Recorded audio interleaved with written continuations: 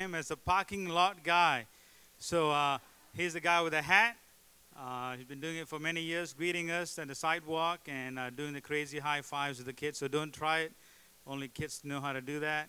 And little history on John and Lori Malloy. So they've been with Avalon Church since the inception. I believe it was 1999 in a living room. I think at that time it was OBC. All right. So he's been Avalon for a long time, and he loves ministering to the kids. I don't know how he does it. When I count all the things that he does on Sunday nights, he does youth with Pastor Arthur, and then Wednesday night he does Awana with us. He's been Awana with us since the beginning. He's seen countless kids come to know the Lord because he does the lessons with the TNT, and then on Friday nights he does youth, boys Bible study, and on top of that he does missions. He regularly goes to Detroit, and I've been with him to El Salvador and Kenya, Africa. So he loves the Lord, and so let's give him a warm welcome because you guys have a great treat ahead of you. All right.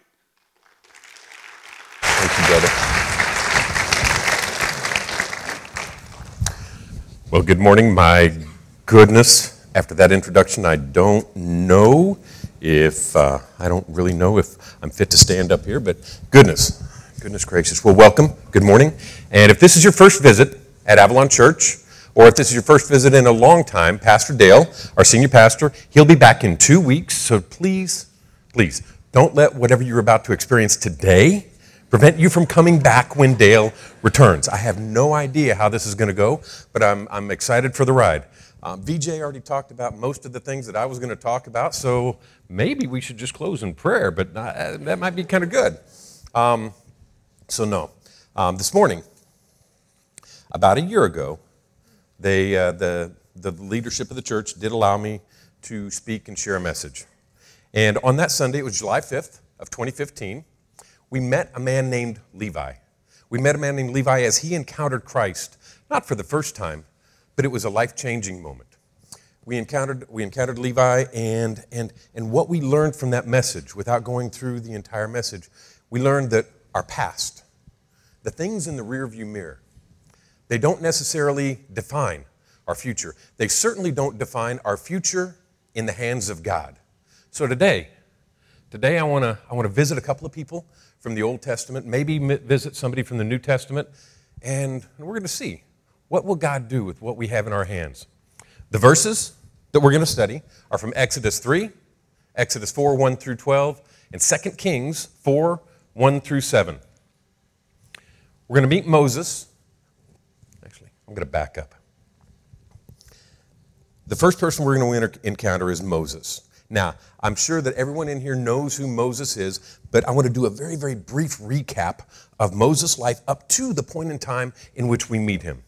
Can anybody tell that I'm nervous? Anyway, so Moses was born a Hebrew slave in a time when the Pharaoh of Egypt, he was born in Egypt, in a time when the Pharaoh of Egypt had made a determination that all male children would be killed at birth. Now, Moses' family was able to help him escape that death sentence.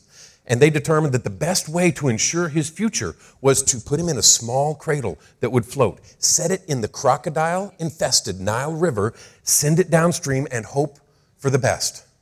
Well, God works amazingly. Moses floated along, and he encountered a young woman from the house of Pharaoh. And that young woman heard that crying baby in the reeds of the Nile River, and she drew that baby up. And Moses was adopted into the house of Pharaoh, and he was raised as an Egyptian with all of the privileges, with all of the dining, with all of the training to become a warrior. Moses was raised until one day he encountered an identity crisis. And that identity crisis was someone informed him that he wasn't an Egyptian. He wasn't from the house of Pharaoh. He was a Hebrew slave. This created a huge identity crisis for Moses, and it caused him to go out among his people.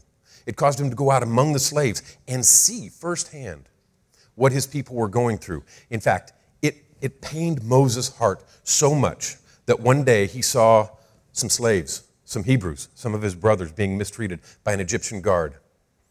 And he murdered that Egyptian guard. This changed everything in his life. He could no longer stay in Egypt. He had to flee, and he had to go into absolute exile. Everything he knew from before was changing. I don't know about you, but there have been moments in my life when there have been huge, abrupt changes. Well, let's meet up with Moses and see what we learn now. Now, Moses is a grown adult, and Moses was keeping the flock of his father-in-law Jethro, the priest of Midian, and he led the flock into the west side of the wilderness and came to Horeb, the mountain of God. And the angel of the Lord appeared to him in a flame of fire out of the midst of a bush. Moses, looked, and behold, the bush was burning, and yet it was not consumed. And Moses said, I will turn aside to see this great sight, why the bush is not burned. When the Lord saw that Moses had turned aside to see, God called to him out of the bush, Moses, Moses. And he said, Here I am. And then the Lord said, Do not come near. Take off your sandals, take them off of your feet, for the place on which you are standing is holy ground. And he said, I am the God of your father, the God of Abraham, the God of Isaac, and the God of Jacob. And Moses hid his face, for he was afraid, for he revered and respected God. The first part of this that I want to focus on is Moses. He's walking through the wilderness. He's tending the sheep. He's minding his own business. A nice cool day, a nice warm day. I don't know what the day was like, but Moses is just going on about his business, watering the sheep, feeding the sheep, just existing life. And then he looks over and he sees a burning bush. And it was so compelling. And Moses said, I will turn aside to see this great sight, why the bush is not burned. In my life, I've encountered periods of time when I looked upon something and it was so astonishing, I could not take my eyes off of it. I don't know if you've ever experienced that. I mean, it's almost as if it's so compelling, you have to stare. We don't want to stare, but we have to stare. And this is where Moses was found. And then the Lord said to him, I love God's word. I love God's word. As I was looking at this yesterday, this first line jumped out at me. When the Lord saw that he had turned aside to see, God called him out of the bush. When God saw that he had Moses' full and complete attention, he spoke to him. This has made me wonder, what moments have I missed with God because my attention was on something else? What moments have I missed with God when I was not focused and paying attention to him? That was a bonus. And Moses hid his face, for he was afraid to look at God. Moses understood that he was in the presence of God. Moses knew where he was. Moses knew that he was confronted with the very presence of God. And the only thing that he could do, he respected God so much that he hid his face. The scripture teaches us that when a Jewish person would lie before God, they would get down on their face and they would actually lay down. So I can imagine Moses just laying down in respect and reverence for God. In my life, I wonder how many times when I'm in the presence of my Lord, I'm treating that presence with that much respect. Hopefully, more often than not. But there are moments in my life when I don't give God the respect that he is due. There are moments in my life when I don't pay attention to the Lord. I hope that, let's be honest, I think God asked me to teach this lesson because I needed it more than anybody else in this room. Then the Lord said, I have surely seen the affliction of my people who are in Egypt and have heard their cry because of their taskmasters. I know their sufferings and have come down to deliver them. This had to be so extraordinarily personal to Moses. Why was Moses in exile? Moses was in exile because he saw the suffering of the Hebrew slaves. Moses was in exile because he saw what the Egyptian taskmasters were doing to his people. Moses saw, and he was so compelled with that he killed a man. And I'm not condoning killing a man, but when God said, I have heard their cry because of their taskmasters, and I know their sufferings, this is very personal to Moses because he had seen that exact same thing. And I have come down to deliver them out of the hand of the Egyptians and bring them up out of that land to a good and broad land. Come, and I, God, will send you to Pharaoh, that you may bring my people, the children of Israel, out of Egypt. Let's put this in perspective. At this point in time, in Egypt, I've heard estimates that there were 4 to 5 million slaves, Hebrew slaves in Egypt. That's a lot of people. That's a very, very compelling, that's a huge task. Imagine God looking at you and saying, I want you to go down to Egypt, the place you ran from.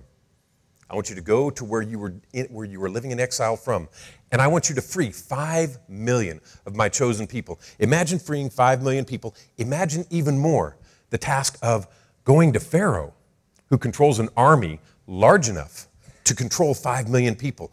You not only have to deliver the people out, you have to conquer an army that's big enough to control that many slaves. This is a task that I cannot even imagine the magnitude of.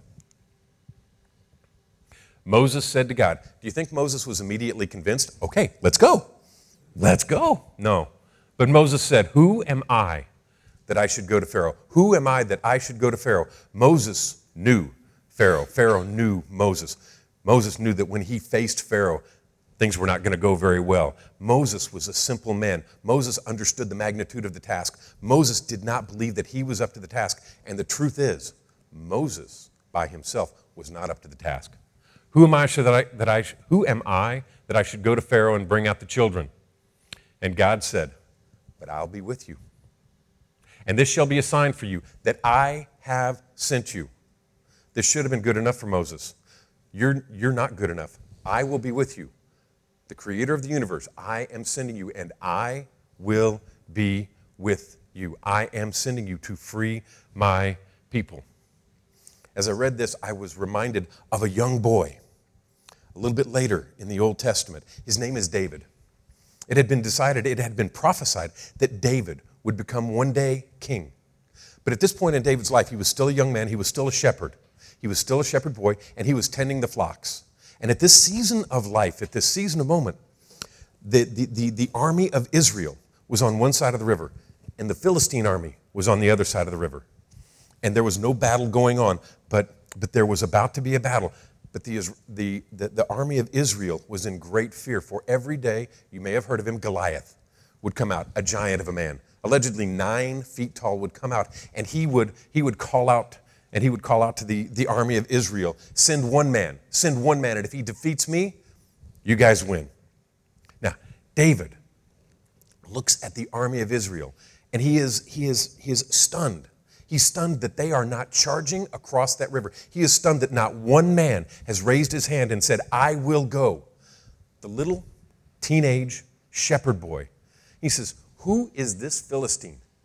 Who is this Goliath? That he should stand and he should mock the army of God, that he should stand and he should mock God, the creator of the universe. For David, it didn't take much convincing. David knew that God was on the side of Israel. David knew that. It didn't take much convincing for him. But for Moses, it was a completely different story. So in our lives, in my life, there have been moments when God called me to a task, and it was immediate.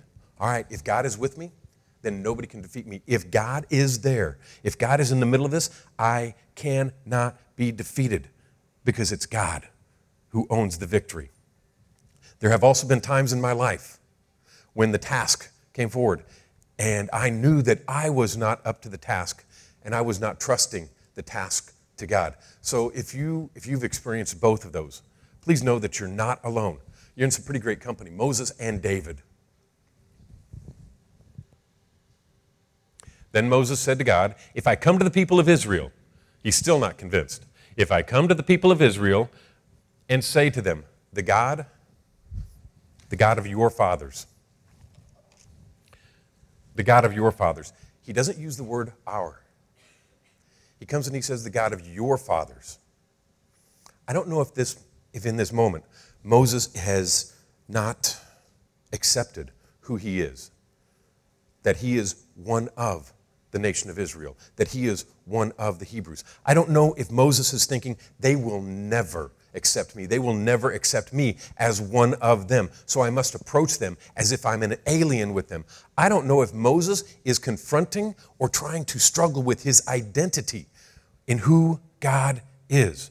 I don't know why, but he chose to say, your fathers. And there are times in my life when I've struggled with, am I part of the team or am I an individual?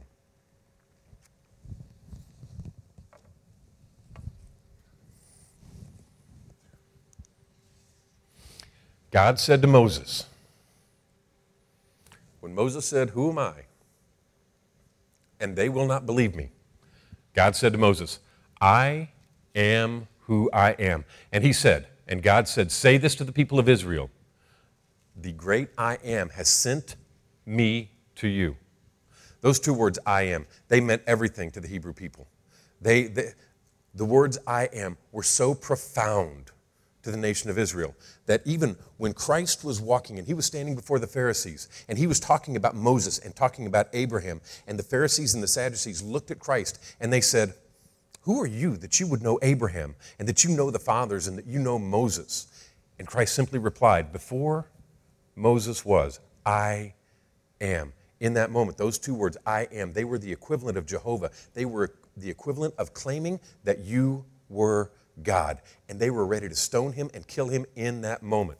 So when God says to Moses, tell them the great I am has sent me to you, that means to the tribe of Israel, God has sent me to you.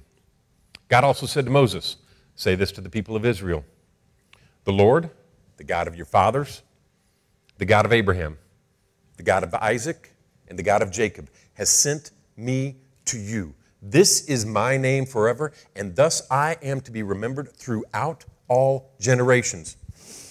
A question. Do you think at this point in time, God has given his prominence? He's given his providence. He has said, Moses, I'm with you. I am the God. I am the creator. Do you think Moses is convinced at this point in time? Still not yet. He still doesn't have the vision of David, who said, if God's with us, no one can stand against us. Moses answered, but behold, they're not going to believe me. They're not going to listen to my voice. They will say, the Lord did not appear to you. The Lord said to him, what is that in your hand? And Moses said, what is that in your hand? And Moses said, it's a staff. And God said, that'll do. That will do.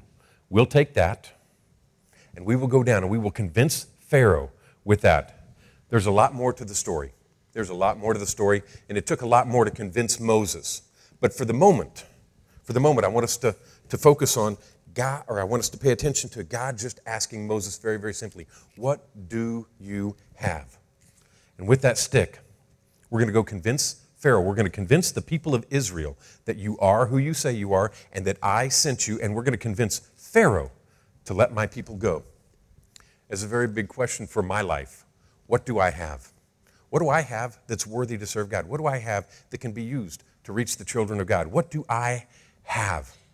Quite candidly, most of my life I think I have absolutely nothing. The next person we're going to encounter is a widow. This is a little bit later in the Old Testament. She's a widow. Her husband has died, and she's in a terrible, terrible moment of life. Now, the wife of one of the sons of the prophets cried out to Elisha, your servant, my husband, is dead, and you know that your servant feared the Lord, but the creditor has come to take my 2 sons in to be slaves. And Elisha said to her, what shall I do for you? Tell me, what do you have in your house? I can imagine the interaction between Elisha and this poor widow woman. Her sons are about to be taken. Her husband is gone. She has no means of generating income. She has no means of support. She has nothing in the house. Her sons are about to be taken away from her. In that time of Jewish culture, the sons would raise, and if the father died, they would take care of their mother. Her only means of support was about to be taken into slavery. She was in an absolutely desperate moment. And Elijah looks at her and says, what do you want me to do for you? Tell me, what do you have in the house? I can imagine her saying, I've got nothing. I have nothing. And And then Elijah calmly looking at her and say, no, what do you have? And I can hear her again saying, I have nothing. I have nothing in my house. And then Elijah saying, woman, what do you have? And she would say, your servant has nothing. Nothing in the house except a small jar of oil. And Elisha said, that will do. Just like God looked at Moses. Moses said, I have nothing but a stick. And God said, that'll do. Elisha, the widow tells Elisha, I have nothing. I have nothing but a little jar of oil. And Elisha says, that will do. Go outside. Go to all of your friends. Go to all of your neighbors. Go to everyone you can find. Go find from anyone an empty jar, an empty vessel, an empty pot. Go find as many as you can, as big as you can, and don't bring too few. Get as many as you possibly can. And once you have all of those jars, take them into your house.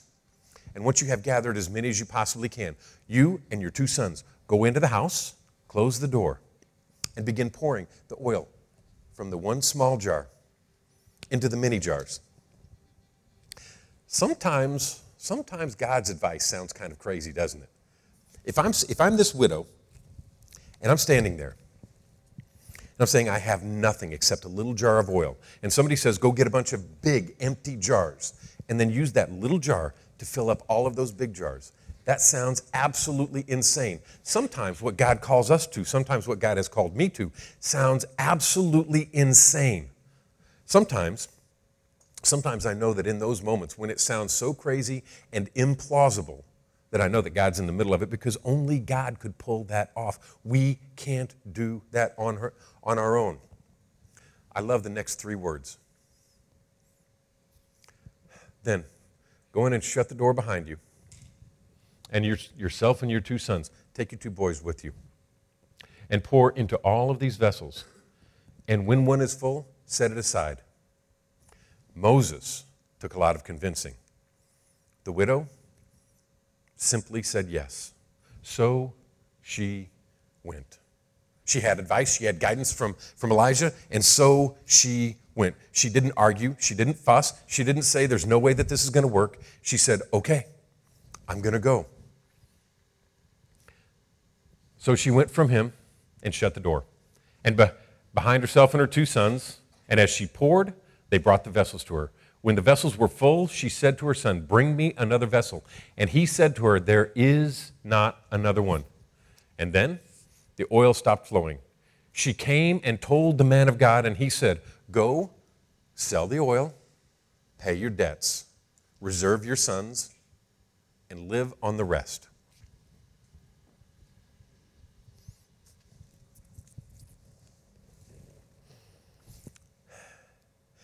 I can't imagine the relief that this widow must have experienced. Her sons are not going to be taken.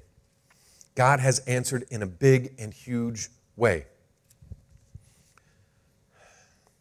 I don't want to leave this story without saying, sometimes when we ask God to do something for us, the answer is no. But in this moment, the answer was yes. And what did God do? He said, what do you have? In these examples, I'm going to go back.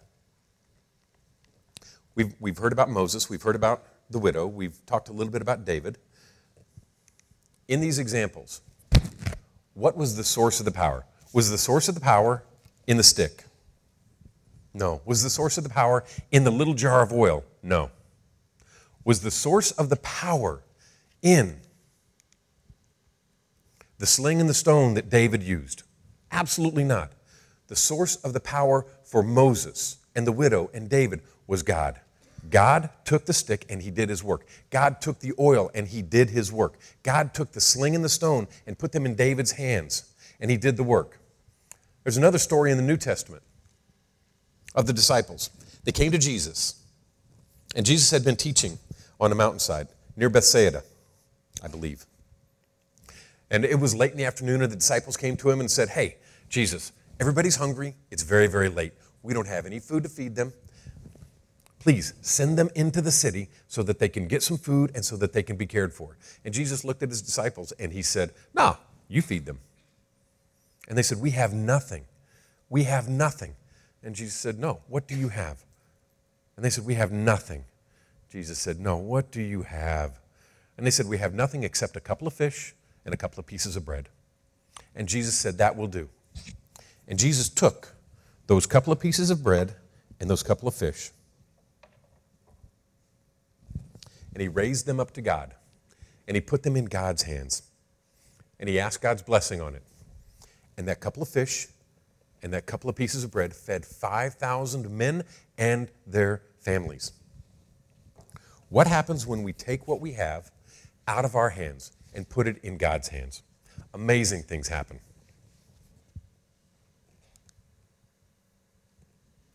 Now, at the very beginning, I forgot to mention something. Hopefully this message is not a combination of what you should do and what you should not do. I'm not here today to make anybody feel guilty or any shame. But I will ask you to make a decision today. I'm going to ask you to make a decision on each day, for each joy, for each sorrow, for each sadness, for everything that we experience on a daily basis. Will I choose to go it on my own, or will I choose to go with God? This is the choice that each and every one of us have. It doesn't matter what you have. What matters is, do I choose to try and go it on my own, or do I choose to try and go with God? And when we go with God, He will do miraculous and amazing things that we could not even begin to imagine.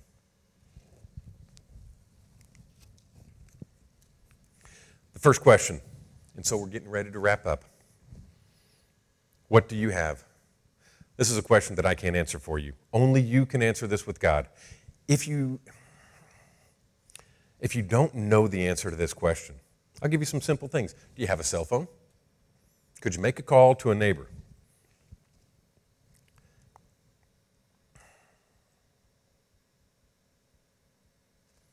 What do I have that God will use? For me, it's going to be different than it's going to be for you. And I will never know the answer to what do you have? What do you have that God will use to reach His people? Second, who is the source of all power? There's only one answer, and it is God. The things that we have, they cannot accomplish anything until we take them and put them in the hands of God. See, God sometimes uses the ordinary to do the extraordinary. And sometimes God uses whatever we have. Whatever you would choose to fill in that blank with, God uses whatever we have to accomplish His will. The question is, what will I do? What will I do with what God has provided for me? Will I choose to face each day and each challenge on my own or with God? And that's the decision we have to make today. There's one thing that I left off of this slide. And really it's the why. Why do we do these things? Why? Why would Moses go and free the people of Israel? Why would Elisha speak to the woman? Why would the disciples come to Jesus? Why would David stand against Goliath? It's because they loved. That's the primary reason that we do anything. If we love God, we will be willing to surrender what we have up to Him and watch what He does with what He has given us. I can think of an example.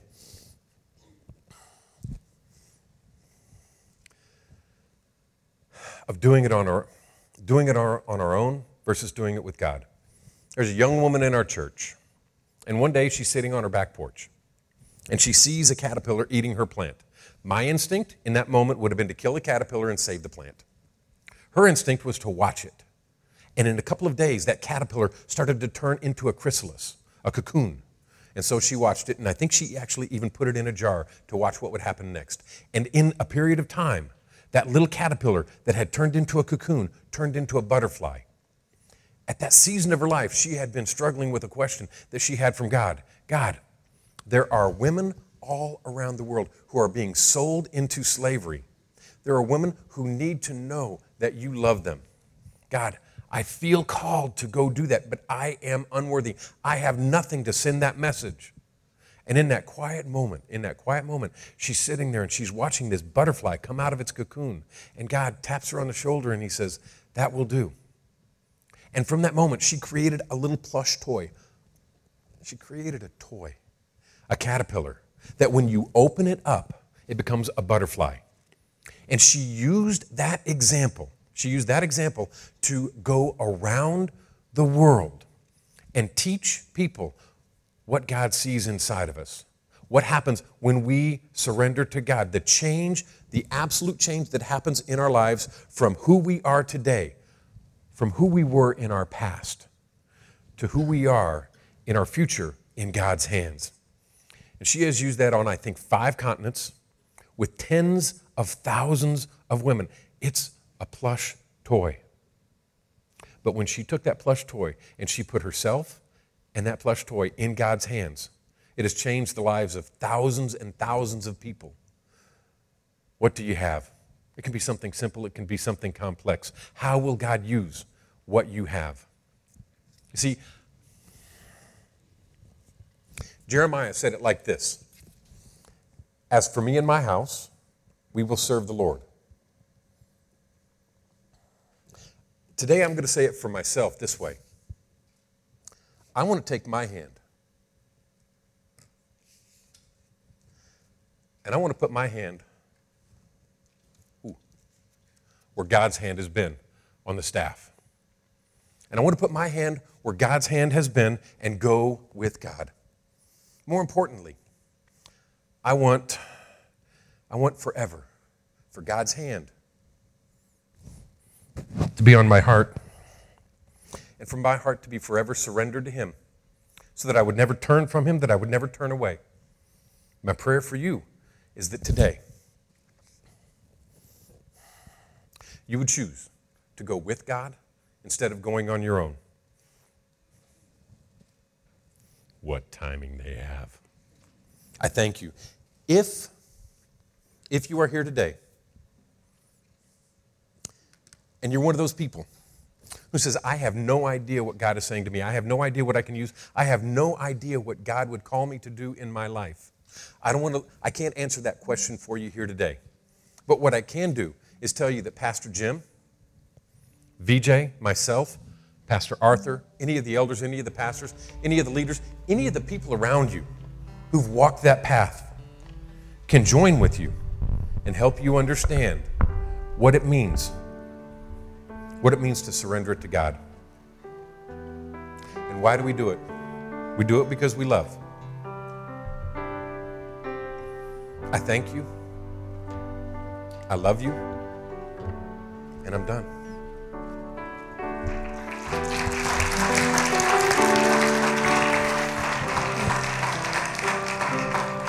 Let's stand to our feet.